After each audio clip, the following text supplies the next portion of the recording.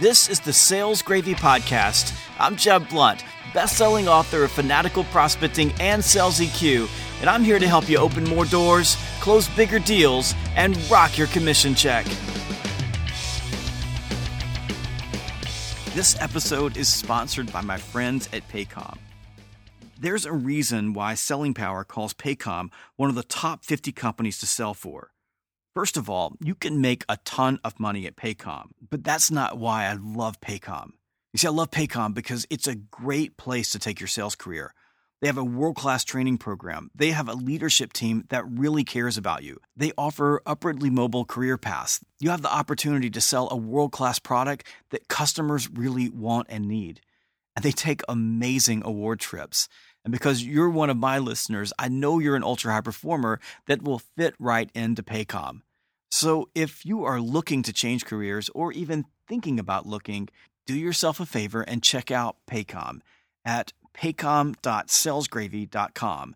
That's paycom.salesgravy.com. Michael left 71 voicemails asking for an appointment to do a demo of his software. He sent me 18 emails. He even got me on the phone at least 3 times before I just brushed him off. He called every stakeholder in my organization multiple times.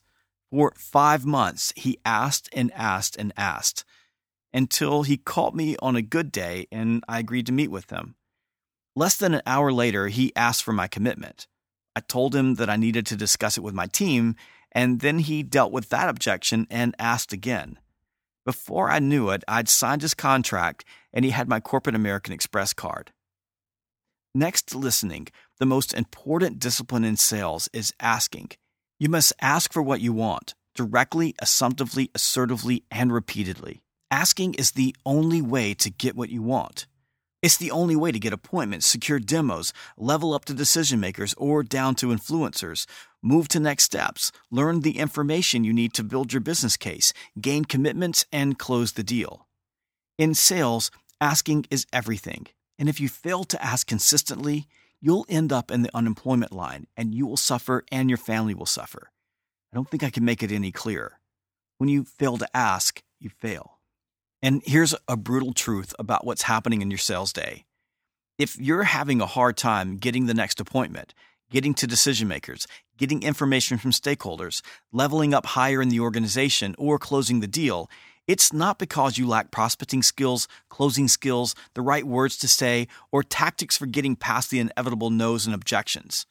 Nope, it's because you are not asking for the appointment, next step, to level up, referrals, facility tours, information you need to build your case and proposal, the demo, decision makers, or the sale. You are not getting what you want because you are not asking for what you want. Why? Well, because 9 times out of 10, you are insecurely beating around the bush because you are afraid to hear the word no. In this state, confident and assumptive asking gets replaced with wishing, hoping, and wanting. You hesitate, use weak passive words. Your tone of voice and body language exude insecurity and desperation. You wait for the person on the other line or sitting across from you to do the job for you and set the appointment, set the next step, close the deal, or negotiate. But they don't. Instead, they hit you with reflex responses and buyer scripts, brush you off, deflect, think about it, or just burn you with objections. In sales, passive doesn't work. Insecure won't play. Wishing and hoping is not a viable strategy. Only confident, assumptive asking gets you what you want.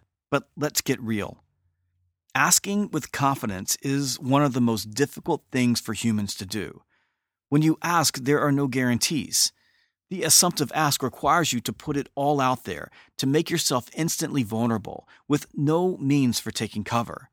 And this vulnerability conjures up the deepest and darkest of human fears, the fear of rejection. Vulnerability, according to Dr. Brené Brown, author of The Power of Vulnerability, is created in the presence of uncertainty, risk, and emotional exposure. This is why dealing with objections is an obsession for most salespeople. You see, nothing in sales requires a higher level of emotional control than asking. The most treacherous, disruptive emotion for salespeople is fear, and the greatest fear in sales is asking, because asking opens up the potential for objections and rejection. This is why leading up to your ask, everything in your body and mind are screaming at you to stop. This is because no sucks. And it sucks because when you ask and then don't get what you want, you feel rejected, and rejection hurts. This is why sales is among the most difficult professions on the planet, for the very reason that you must both ask for what you want and face the potential rejection head on. This is not a natural state for human beings because we are hardwired to avoid rejection. And this is where the problem begins. You see, our desire to avoid being rejected is baked into our DNA. It is biological first, then emotional, and then learned through experience. Rejection is a painful demotivator and the genesis of deep-seated fear. Fear that is so strong and so powerful that it holds more people back from success, happiness, contentment, wealth, and accomplishment than any other variable. The fear of rejection destroys lives, causes people to put their dreams aside, live in quiet anguish, and leaves millions upon millions of people wallowing in regret on their deathbed. The fear of rejection is the top reason why sales professionals fail to reach their true potential and income. This emotional pain causes most salespeople to seek the easy way out. And for as long as salespeople have been asking buyers to make commitments, buyers have been throwing out objections. And as long as buyers have been saying no, salespeople have yearned for the secrets to getting past no. They become obsessed with shortcuts and silver bullets that will miraculously deliver yeses without the risk of rejection. This is exactly why so many of the questions I get about dealing with objections begin with, "What's the trick?" or "Can you tell me the secret?" or "What do I say when?" Salespeople seek techniques for avoiding no in the same vein that golfers pursue the perfect putter. And there never seems to be an end to the line of pseudo-experts, gurus, and witch doctors who pander to and feed the deep insecurities of vulnerable salespeople with false and dangerous claims that they have the secret to the ever-present mystery of how to eliminate rejection.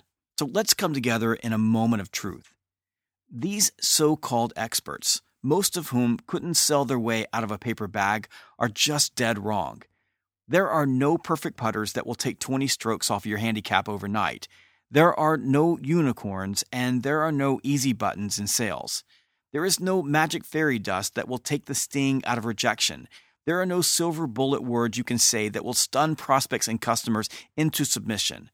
And there are no perfect scripts that will turn no into yes every time. You see, the only tried and true formula to eliminating rejection is to hide from everyone and never ask for anything ever again.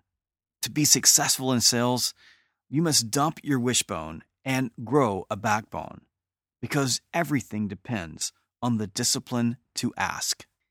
For more free sales tips, go check out my YouTube channel. I've got new videos going up every single day. And if you are looking to make a career change or even thinking about a career change, go check out my friends at Paycom. Just go to paycom.salesgravy.com. That's paycom.salesgravy.com. Trust me, you're going to love this company.